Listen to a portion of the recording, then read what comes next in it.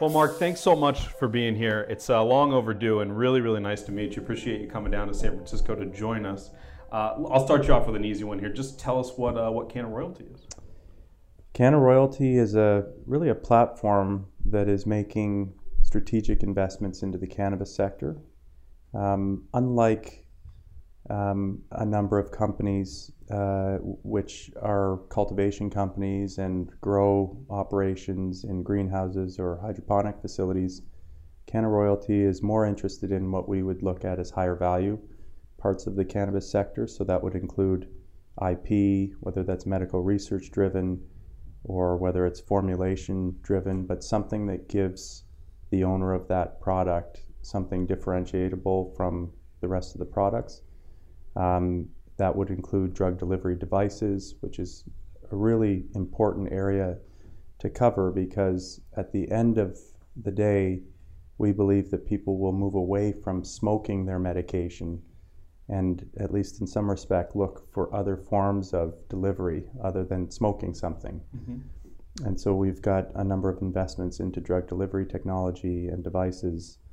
At the end of that, underlying a lot of that is our investments in know-how around extraction, because growing bud is one thing, it creates flower. From that, or trim, we're extracting into oil, and it's with the oil that we're making transdermal patches, sublingual strips, capsules, creams, lotions, tinctures, edibles, all of these types of products that I'm talking about. Yeah, no, it's fascinating. I mean, as a long-term cannabis consumer myself, I like to smoke, and I always have. But if you look at the numbers, I think more than 50% of legal cannabis sold is now in non-smokables, as in edibles, as in tinctures, other vehicles, like you were mentioning. Absolutely. And keep in mind, because cannabis has been kept away from society's use, that included research. So medical research was not legally able to be done on something that it should have been. So coming out of the woodwork are phenomenally talented scientists doing research on therapeutic uses of cannabis in all of these areas. So add on top, and by the way, that's not going to be smoked by patients. That's going to be taken through you know, modern day drug delivery devices. That's a whole other element of that ratio that I think will go much more in favor of oils and extracts. And I think that's actually going to be largely dictated by healthcare systems, by insurance companies or single payer systems that, hey, if you're going to have cannabis, we're not going to let you smoke it. We're not going to subsidize that. That's unhealthy for you in some other way. That's right. We've spent, I mean, their position would be, we've spent the last 30 years trying to hone people off of smoking things. Why would we insure or prescribe medication that involves putting something back into your lungs after we've just been really more recently successful at trying to wash that out? Yeah. So the thing that I love the most about Canna Royalty, I think, is you guys are so active.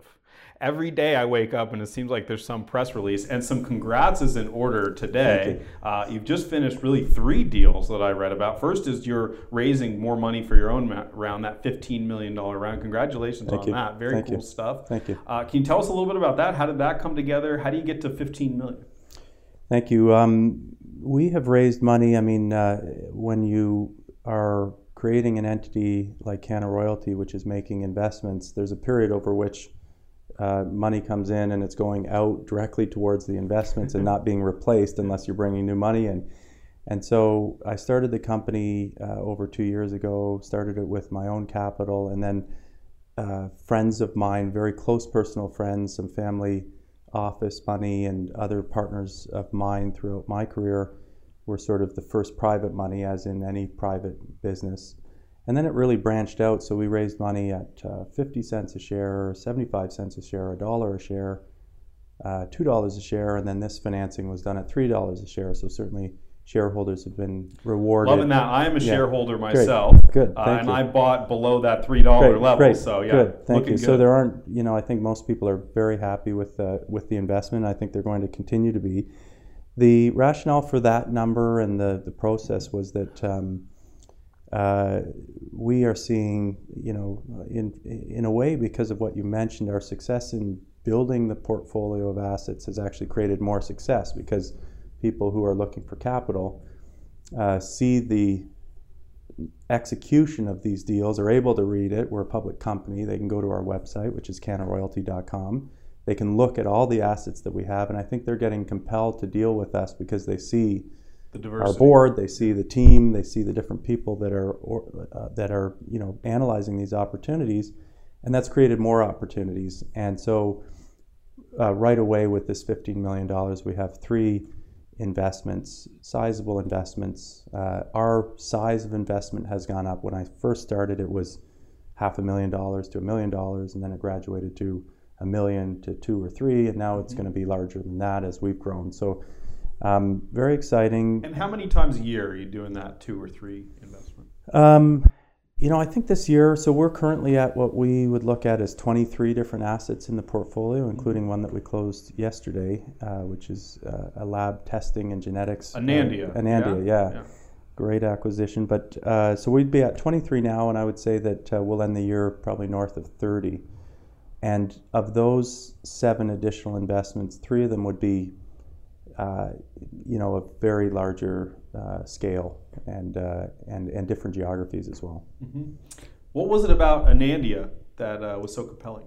Well, Anandia, first of all, the founders of Anandia are 2 very well-known PhDs in Canada that have genetics backgrounds, and genetics is obviously a key area in how we're cultivating, and more importantly for our company, the idea that I mentioned regarding IP, differentiatable assets, genetics plays a role in that, because what we're driving towards is being able to have formulations which are customized to various conditions or symptoms. Sure. And if we can start generating a vape oil that has a certain CBD ratio to THC together with a terpene profile that works great in our own cartridges and treats someone of your size, shape, age, and feeling at any point in the day, yep, that to us is where we want to get to. So genetics in terms of the flower, the strain, and all of those types of things is hugely important. Second asset that they have, which is invaluable at the moment, both in the United States and in Canada, is testing. They're the only exclusive analytics lab for cannabis testing. The only one? The only one that's dedicated to cannabis. Okay. So there'd be diversified labs that can do your basic tests, but this is a group who clearly with their background is able to analyze for pesticides, heavy metals, contaminants, which is, as cannabis has now gotten this popular, rightly so, patients and people have said, hey, but what am I taking in here? I'm glad I have it, but what's the pesticide level? Yep. What did the grower use to keep the mildew and the contaminants off the plants? This is currently a really big issue in California. I don't know if you've seen kind of the recent reports that there are far more mold and pesticides in cannabis in California than people would like to admit. And although we do have some good reputable testing facilities here, Steep Hill Labs, SC Labs, there's still a long way to go there, really a long way to go. Yeah. Absolutely. So that's the second asset in Anandia. And then the third one, if it wasn't already compelling enough, to me is maybe the most valuable, which is that Anandia has, in Canadian terms, what's called a dealer's license. And so the companies that you would be familiar with or your followers would be familiar with are Canopy Growth, mm-hmm, and Aphria, and large grow companies based, yep, in Canada, publicly listed. And so they would have a cultivation license that's been granted by Health Canada at the federal government. There's about 30-ish of those. There's 30 to 35 now of those in Canada. A dealer's license is actually for a company that is handling pharmaceutical, active, narcotic, or controlled substances, okay, for the production of drug development and products. And so Anandia's dealer's license has a specific designation for handling cannabis and making pharmaceutical products with that cannabis, yep, and also allows them to do extraction at a wholesale level and redistribute on a wholesale basis, mm-hmm, that extract to various of the licensed producers or import and export. So it's a bit of a black box right now. I don't think people truly understand it, but we've done a lot of work on it, and to me it's actually going to be a more valuable license from the Canadian perspective, mm-hmm, than the others that exist. So the genetics piece is so interesting. I recently was pitched by a company and they just opened my eyes to so much of the genetics portion. Specifically in the IP. I mean, we talked about how you're very interested in IP, but the idea of even producing seeds that can't be cloned, right, and sort of protecting the origin there. So yeah, really interesting that's also a play. And then the other deal that you just did was with Rich Extracts, which I got to be honest, I get pitched on extract businesses constantly. It seems like everybody and their mother is doing that. Why Rich? What was interesting about Rich? Rich is a special guy and partner. I think if you look up the Rich Extracts brand, and his site is richextracts.com, his reputation is synonymous with the highest quality concentrates. So he's based out of Oregon. That's our Oregon asset. He's been a great partner. He's now built what's the largest extraction facility at 30,000 square feet in Oregon. I'm guessing it's going to become, with time, as the laws change and hopefully remove the state borders on things, I think it will be one of the largest extraction facilities on the entire West Coast. Okay. And really it's just his reputation, his quality for the products that he's producing. His specialty is really in the area of concentrates and distillates. And so which is such a hot part of the segment too. It's when you say they have great quality, how do you do that due diligence? I mean, are you up there dabbing, like testing it out, or? I have to admit that I was not a big cannabis user throughout my, let's call it, student and adult life. Although I've become obviously a more avid user, partially to know what it is that I'm doing and investing in and being able to understand the concepts better. And part of it is because I've actually liked a lot of the outcomes of the things that work for me. Yep. And so I'm not, dabbing with a dab rig every night with my wife and kids at home necessarily, but I have tried it. I've tried all of the products which we're involved with. I've tried. So I wouldn't be the expert in the area of dabbing, but certainly when you look at Rich and you follow what he's doing, he would be, an award-winning concentrate producer by far. Yeah, absolutely. I'm far more into flowers than I am concentrates, but it is a very convenient part of the industry, and opened up this new sort of like subculture, which is really awesome too. So 3 big deals in a short period of time. You have a fairly sizable team now. How many people on the team now? There would be 15 on our team. I mean, the legal component of what we're doing is obviously a major part. So we brought in 2 attorneys on board because obviously we started to pay bills to multiple, and we still use a lot of outside law firms, especially in different states, who know that state's legislation better than anybody. But the idea of building up our own institutional intelligence and keeping it on board and not letting it go anywhere was hugely important. We have a finance team that has 4 or 5 people. Naturally, when you're invested in this broad a base of assets, then you need people tracking this on the finance side. We have a marketing team that I think is second to none. When you look at our brands and our products, we've either created those ourselves or assisted any of our partners in the area of marketing and sales and promotion. So our marketing team would have 4 or 5, and then the executive team would fill out the balance of that. We have consultants, though, that we use in areas where if we're not an expert in genetics or we're not an expert in the area of terpenes, and terpenes would be a good example, we have a consultant, because terpenes to us right now is a very key area of investment. And when I go back to what I said was one of our focuses is using terpenes together with ratios and strains to create customized cannabis products.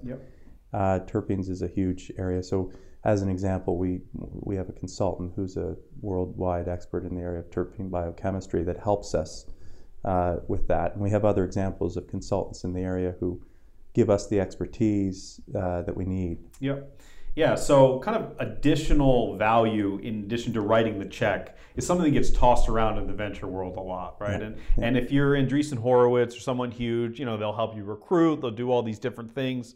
But once you're in the Canna Royalty family, what does that mean? I mean, you talked about the marketing team, does this start with day one? How much time does your team spend with each of the portfolio companies? I'm very happy to say that it varies, and where we're more involved, If you spoke with those partners, they would say that we're great partners. We're not, when we make the investment, looking to run any of these companies. In fact, the best investment would be one where we're having regular dialogue, providing oversight and maybe advice from some of the areas that we're specialists in, maybe capital raising or the legal side or the marketing side, some of the functions that I mentioned. We're certainly not interested in operating the business day to day. If we're at that level, then we've probably made some mistake, and I'm happy to say generally that we haven't had to go down into that trench to go and do that. So I would say that it varies, and if there are functions that we provide, I think very collaboratively with our partners, it's in the area of management services, including, like I said, financial and capital strategies. Sure. Accounting, our finance team is very capable in terms of the accounting side. The marketing side is probably the one that's starting to get the most, appreciation from our investee, because that's the one that they can necessarily, like if we're talking about a partner who's wanting to, produce the new fancy packaging for their product, that's the one that has the most gratification for them. Yep. But we certainly provide it's most visible. Right? Absolutely. Yep. So it's a range of the different things, and it is true. It's real. It's not, as you point out, there are lots of private equity investors who walk in and say, "My money's different. It's going to be this," and on day one, it's why don't you cut 20% of your staff, and why don't you start sending me checks as soon as possible? Yeah, it's a stark difference from a fund like Privateer, for example, that does all PE stuff. And I think basically the thesis there is there aren't good enough operators in the cannabis industry. We need to buy this and do it ourselves. But you obviously have a lot of faith in the cannabis industry. Absolutely. I mean, we've acquired outright 2 different companies. One is the marketing company, which became our marketing arm, and the other is a cartridge company, because at the end of the entire race, I see cartridges and oils within cartridges and pens as being a major part of the market, regardless of what happens. I keep one on me all the time. So absolutely, especially as we get into the customized formulations and meter dosing, the technology inside the pen is starting to get better and better, and so all of a sudden, this is going to open up the market to not only ourselves, our parents and their friends, and everyone, I think, will end up enjoying and benefiting from pen technology. So we acquired a cartridge company outright. It's not our intention to go in, like you mentioned, some of the other groups out there that are just intent on buying companies to envelop them wholly. We'll do it in certain situations, but that hasn't been our strategy completely. Yeah, absolutely. Let's talk about deal flow for a couple of minutes. By my estimation, in cannabis, there's like 5 or 6 good deals a year, and everybody fights over them. Maybe it's a little different in Canada, but what's your opinion on the deal flow situation? Well, the availability of investable opportunities is high and getting higher, excuse the pun. But at the same time, the competitiveness for investing in those deals is increasing. So it's no surprise to anyone that capital is coming into this sector. People have seen the returns of certainly the public companies and what they're doing, and I think that's just snowballing and creating even more demand. So capital is rich right now in terms of availability to invest in assets, and so for that reason, it makes it a little bit more competitive for us. We benefit. A lot of people ask me about the new administration here in the United States and what that means to our business specifically. And in a way, even though I think all of us who want to see cannabis even progress even further may think that this administration may slow that down, and in some ways it may, or certainly pause things.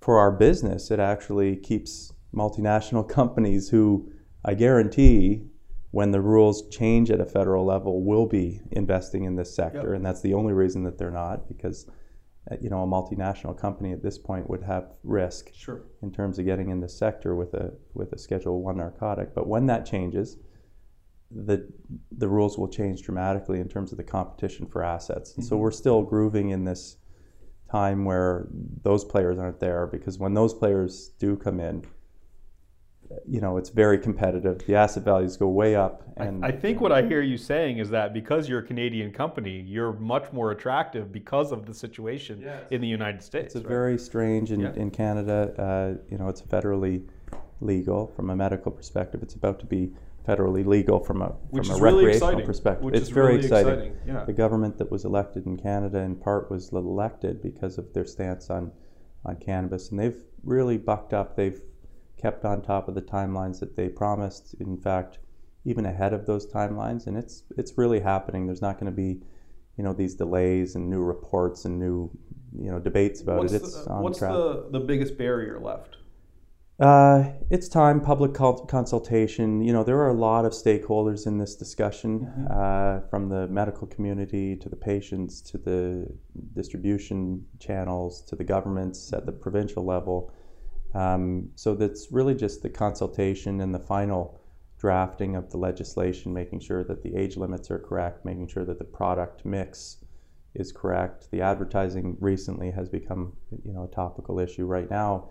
And going back to the Anandia acquisition, probably at the very top of the list right now is how you test to make sure that products that are available for every citizen over the age of X, 18, 20, whatever it is, are safe and effective. And that's part of the reason that we acquired part of Anandia. But those are sort of the issues left to resolve. And then I think by 2018, Canada will be very similar to California in terms of an open in size and probably in scale.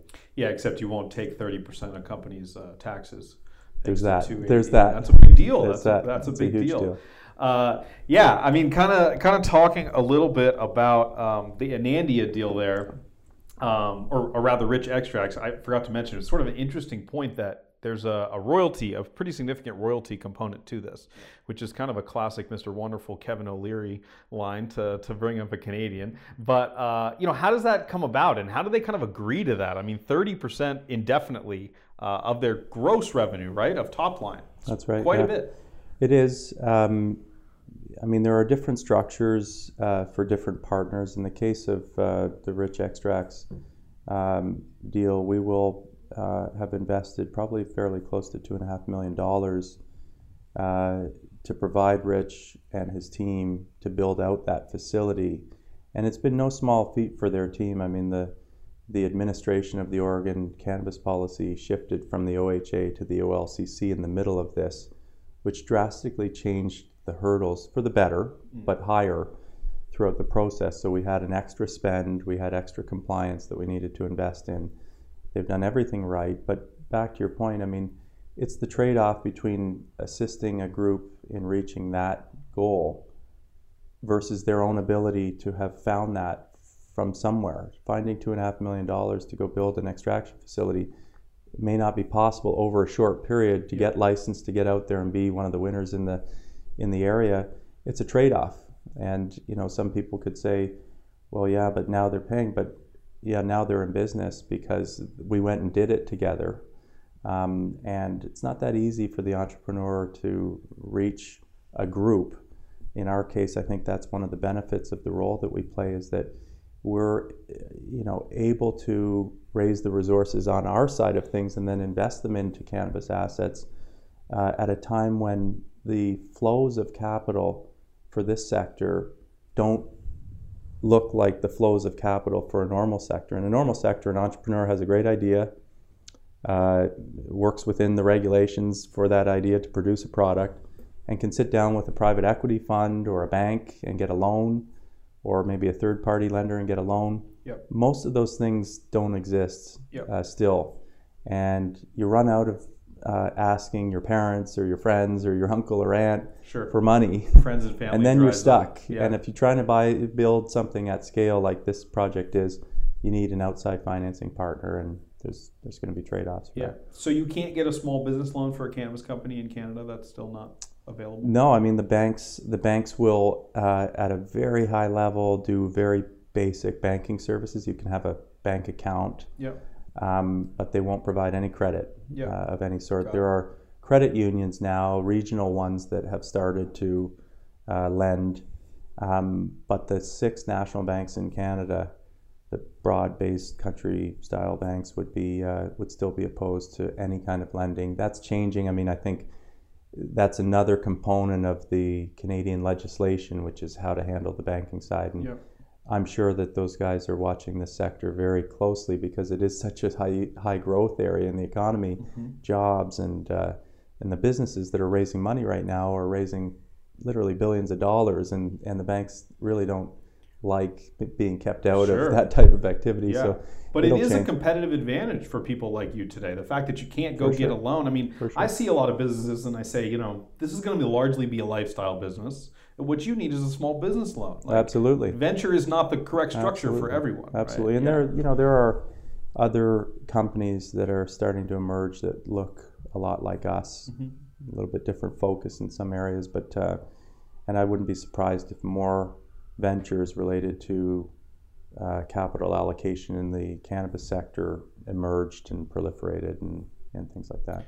So I want to shift gears here just for a second. I mean, you are one of the most reputable names in this industry. Canada Royalty has a fantastic reputation, but you guys must work a ton. I want to talk a little bit about work-life balance here. I got a note that you have 5 kids. How do you manage that? I mean, it's just kind of crazy, right? It's a lot of time. Yeah, you wouldn't believe it if I told you what my hours per day are. You know, what's lost in that equation is probably the sleep component. Where normal people would sleep a certain part of the day, I sleep a lot less than that. I do it very willingly, and I've never been more enthused by anything in what I'm doing professionally. And yes, I have a large family for this day and age, 5 beautiful kids, and you know, it helps that I live out on the West Coast, here on the West Coast, I should say, in Vancouver, and I'm able to get up early in West Coast times and follow what's going on in the East Coast, where my partners are and some of our investee companies are.